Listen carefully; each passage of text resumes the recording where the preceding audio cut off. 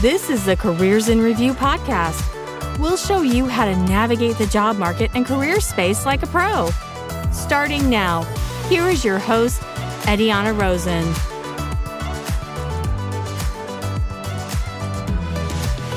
Hello, everybody, and welcome to the podcast. I'm Ediana, your host. Today is bringing on Linda Evans. Linda Evans is a strength-based career coach, speaker, and writer who specializes in personal branding. Just what I love to hear in this podcast.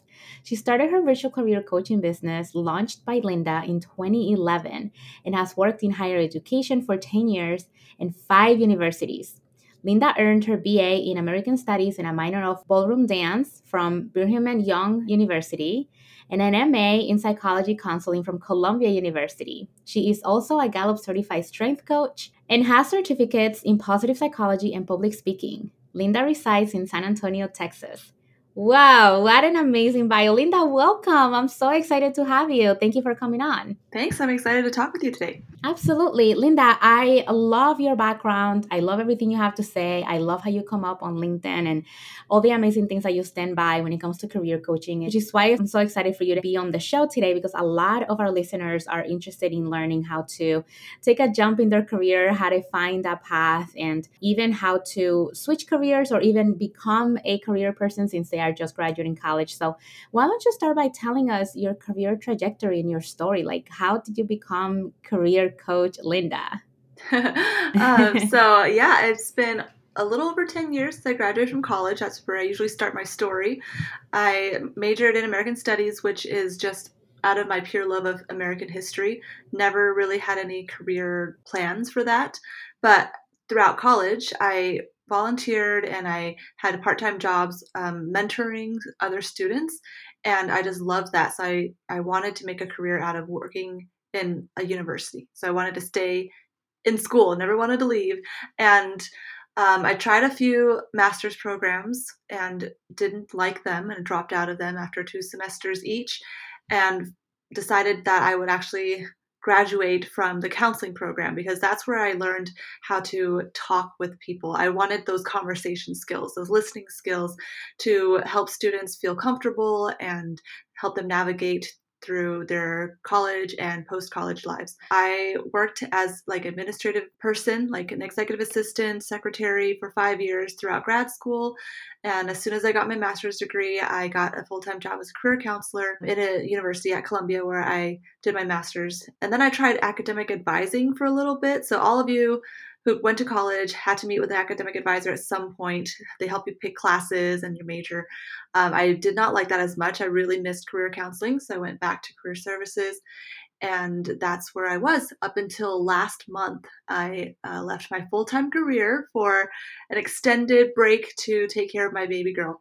So I plan to go back eventually and get a PhD and be a professor. So along that whole 10-year journey, I also had my side business, my side hustle, launched by Linda, where I started by editing resumes of friends and family.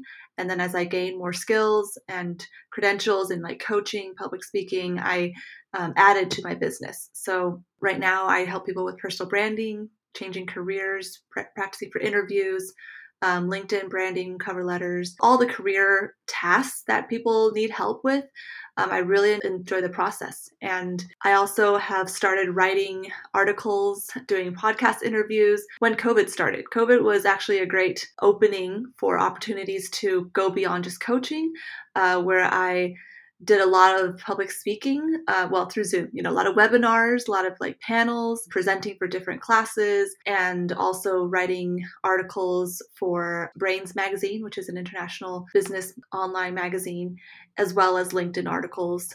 And that's been really fun. So I've had my hand in a little bit of everything, but mainly I consider myself a career coach because that is the focus and everything else kind of supports that role. That's amazing. And you know what? I just love the idea that you want to go back to get your PhD and become a professor, because we need more professors with your type of background, people who have that idea of careers and understand the corporate world. Because we all went to college, obviously, we're talking about it, but it's just so bizarre to me how a lot of professors just don't really teach us things that are in the real world. Like we go to Yeah. college and then we come out of it and realize that we don't know anything about the real world. We don't know about politics. We don't know how to navigate the careers there in the corporate world.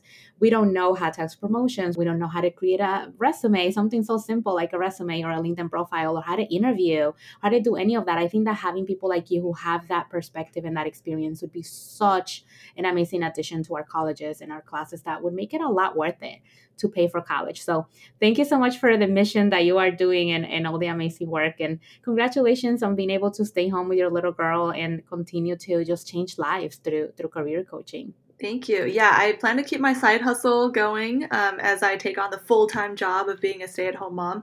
So I'm excited to continue to learn and contribute, online and with clients as I grow professionally, because I don't plan to stay stagnant for the next several years, just because I'm a mom.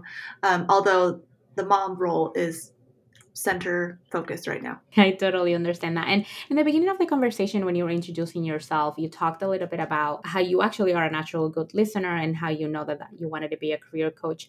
Can you talk to us a little bit about how can the listeners listening right now to this podcast, how can they create a mission statement? Because having a mission statement is usually the very first step of creating that personal brand of your values, right? Creating that paragraph of who you want people to see you as. So can you tell us how can we potentially craft a successful mission statement? Yeah, I love that question because it is, like you said, the foundation, the heart and soul of your personal brand. It is where it should start. And it's probably the hardest thing because so I like to define a personal mission statement as like a one sentence summary of why you do what you do, how you want to be remembered after you die. And I know we don't talk about death much, but I think that provides a helpful perspective in that looking backward over your life, you can be proud of what you've accomplished. You can have no regrets. So how I like to teach writing a personal mission statement is first do a self-inventory of your interests, your strengths, personality traits, values, and goals. So those are like the 5 categories that I recommend. And writing words that you would use to describe yourself in those 5 categories. So again, personality, strengths, values, goals, and interests. So once you have those words written down, then you can start picking out the ones that you feel like are like your must-have words. Like how do you want to focus your life? So I would divide it into verbs and nouns. Verbs being actions, right? Things that you want to do, and nouns being either values or principles, causes that you support. And then just taking those words and playing around with the order so that you create one sentence that flows and that you can memorize. So it needs to be short enough that you can memorize it. Mine is actually kind of long and I have to remind myself of it regularly. The reason is you want to be able to bring it out of your memory whenever you need it, whenever you're making a hard decision, whenever you have to choose between different options, whenever you feel kind of stuck and blah, like you want to be inspired. Your personal mission statement should be like that boost that instantly gives you a boost of energy, a boost of meaning, a boost of joy that motivates you to move forward in a direction that is meaningful to you. So I encourage people to ask for feedback from people who know them really well to see if that mission statement, matches who they are already. Because it should be like something that you're doing now, but also aspirational. And I encourage people to write mission statements that are not job-based. So it shouldn't be something that depends on your employment status. Like, oh, I can only do this if I'm fully employed. Because you want something that can work in every area of your life, whether you're employed, unemployed, volunteering, working part-time, laid off, retired, something that can work every day. I have a personal mission statement that has multiple parts. And if I do like one of those parts a day, then I can feel like I've served my personal mission that day. So it's very multifaceted, but I think it's so useful because we have so many options and so many choices in life. And when we come across these options, we feel overwhelmed. Like, oh, what do I spend my limited time and energy and money on, right? And a personal mission statement is like your compass. It gives you direction and helps you feel grounded. it's just so hard to really pick a path because there's so many options, as you mentioned. And So that takes many me options. so many.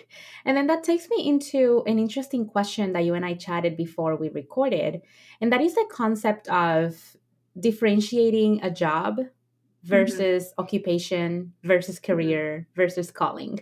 And I think that that's such an important topic to cover, especially right now after this. We haven't come out of it, but we're still on it, the pandemic, Mm-hmm. Mm-hmm. and how people have really reevaluated their life choices and how they now are more important in aligning their job, their career, occupation to their calling and their values and all of that. So I would love to hear like their differences and how come people weren't like there before the pandemic. Mm-hmm. Oh, that's okay. Okay, so those are like two huge questions. So let me answer the first one. So I first learned about those differences in two separate frameworks. So one framework is just definitions, job versus occupation versus career. Occupation is a category of jobs, right? So let's use the example of nurse. A nurse is an occupation, but you can have many different jobs within that occupation, right? So you can be like, I don't know all the different nursing levels, but you can be like a nurse at this hospital. You could be like an ER nurse at this hospital. You could be like a nurse in a like a retirement home. You can be a nurse in a school, right? So those are all different jobs. They're very specific place with specific job title, but they're all under the occupation of nurse. And a career is like an extended amount of time, and it includes your experience, your education, awards, skills. It's kind of like the big picture. A career is like, I've had a career of 40 years, in nursing in 5 different states at 10 different hospitals. Like that's your career. So that's one framework, the definitions. The other framework is like job, career, and calling. So that's how you view what you're doing. And I like to give the example of 3 workers who are working on this religious temple, right? And somebody comes by and asks them, they're doing the exact same thing. The person asks the first worker, "What are you doing?" And the worker says, "I'm laying bricks."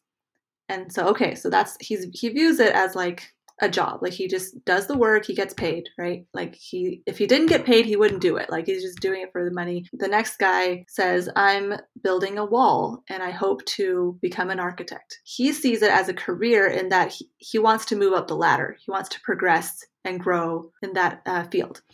And then the third person is doing the exact same thing, but he says, "I'm building a temple of God." And so he sees it as a calling. Like this is something that he's meant to do, right? That he would do even if he didn't get paid for it, because it's so meaningful and fulfilling to him that he sees it as a calling, even though he's doing the exact same thing as the other 2 people. So however you view your job right now is fine. It's not saying like everybody needs to have a calling. Some people are like, I just want to get a job. I just want the paycheck and I'll do my hobbies on the side. Like I can still have a happy life. But I think it's important for people to know what they're looking for so that they can feel fulfilled. And I think the next question with that naturally would be, well, what are your tips on people finding that? Like, how do we find the meaning? How do we find that work that really just means a lot more than just a job or an occupation or even a career? Like, what are some tips that you can give, especially for younger generations? Because I'm an immigrant to this country and I'm first gen college grad. And so a lot of the things that Awesome. I have done, thank you. A lot of the things that I have done in my career, in my life, have been because of a lot of the visions my parents had for us, because there's a lot of things that they didn't or couldn't do. Mm-hmm. And so I want to make sure that, for example, my generation or my kids coming on, that they do the things that they think is best for them and what it is that really calls them out. So I feel like a lot of us, especially this generation, millennials, Gen Z, feel a lot of pressure from our parents or even the society of doing certain things and kind of fitting in certain areas or checking certain boxes. But I think it's so important for us as the younger generation to understand that we get to stand in our own ground and choose the work that really makes us happy. And so I would love to hear from you, since you're such an expert on this topic, is what are you think are some of the things we can do to find that meaning in the work? That's basically the main question of every client who comes to me for career coaching is, how do I find something that, speaks to my soul, that makes me want to wake up in the morning? And I think, so this is, life according to Linda. my 2 suggestions are to try everything that you're curious about. follow your natural curiosity and try things. That's how I've learned, and that's how I've seen a lot of people learn, is you think you want to do something, but when you try, you might suck at it, right? Or you might hate it. Like you see it from the outside and you're like, oh, it'll be so cool to be a police officer, or it'd be so cool to be a pilot, or it'd be so cool to be whatever, and once you get into it, you're like, oh, I really don't like this part of the job. Like, that's not what I thought it was. Or, oh, wow, I realize I'm not very artistic and this job requires a lot of creativity and I just don't have that naturally. It's painfully hard for me. So you have to try things. I think maybe that's something that is good in the current world, in that kids have a lot of options, like after school activities, school classes. You can try things in many different ways. You can try things just by talking to people, children, youth, teenagers who have a relative or a family friend who's doing something that seems cool. They should talk to them. Just ask them about, what their day's job is like. You don't have to actually do it yourself. It would be the best if you could do it yourself, find a part-time job, volunteer, join a club, try it out. So that's like the first thing I think is really important, is to like try on the clothes, try on the shoes. I use that analogy, like you see it on the shelf, it looks great, but unless you put it on, you don't know if it feels good. And then the second part of that is to be self-aware. You have to dig into yourself. Like, how does it feel? Does this make me feel happy? Does it make me feel energized? Does it make me feel drained? Does this make me feel insecure? And, and whatever it is you're feeling, why? Like, do I love this because I get to help make the world a cleaner place? Do I love this because it makes me feel in control? Do I love this because I care about the environment and this is going to help clean up the environment? Whatever it is, self-awareness is the hard work. That is the internal work that takes time. It takes honesty and humility. Like, hey, there are some things that I just can't do very well, and that's okay, because there are other people in the world who do well at that. And there are other things that I do well, right? And being honest with yourself about what you like, what you don't like, what you're good at, what you're not good at. I love that, Linda. And let's say that, you have one of these clients who come to you because they're really lost and they really don't know what their quote unquote calling is. And let's say that you go through an exercise of how to find that calling. And let's say that they've tried a few things through volunteering or even just interviewing other people, because obviously through career coaching, in order for them to try out different things, that would have had to take like years of coaching, right? To be able to work with you. But let's say that they interview some people who already are in those careers that they want to potentially, explore. What is the next step from there? Because I feel like a lot of people get so stuck on like, okay, I need to find my calling. And once they find it, it's like then they get stuck again, because it's like, okay, what's the strategy behind finding a new job in a career that I've never had before? Or what are the next steps after that? Like, what do you recommend job seekers to do once they find that calling? Or maybe they are in the process of finding it and want to get into the shoes of trying that out. This is all hard work. This is why people like want the easy solutions, right? Like the trying things out, that takes time, that might take money. And then being self-aware, that takes time, and that takes vulnerability and honesty, humility. And then the next step is networking. This is like, you have to know the right people to help you get into those spots, right? The networking comes before the skill building. Most likely when you're getting into a career, like into a field of work, or you're switching from one field of work to another, you're going to need new skills, because otherwise it would be the same job, right? So if you want to switch jobs, switch career fields, you're going to need to find out, do I need a new degree? That's a big investment, right? Or just like another certificate. Like there's a lot of certificates now that are very skill-based, right? Not like the whole 4-year degree or a master's or a doctorate. Or do I just need some shadowing? Can I find an entry-level job that will help me build up? And a lot of people don't want that because they take a pay cut if they're in mid-career. If they're a fresh college grad, then that's not as painful. But yeah, so you need to find out, who are these people doing the things that I want to do?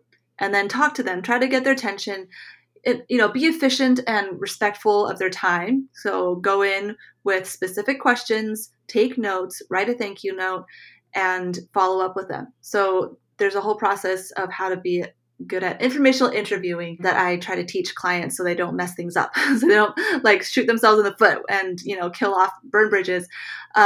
So once you find out all this information from the people who are doing things that you want to do, then you need to gain those skills.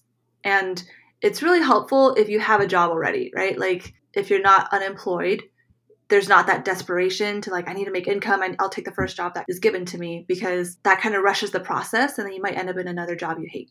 So I think it's really helpful for people who are looking for their, a more fulfilling career or their first career out of college to have a stable, as stable as possible, source of income, so that they can take their time and do all this inner work, do all the experimenting, the soul searching, the networking, as they're still paying the bills, and supporting themselves, because then they can take their time and try to get to that next place and not take jobs out of desperation.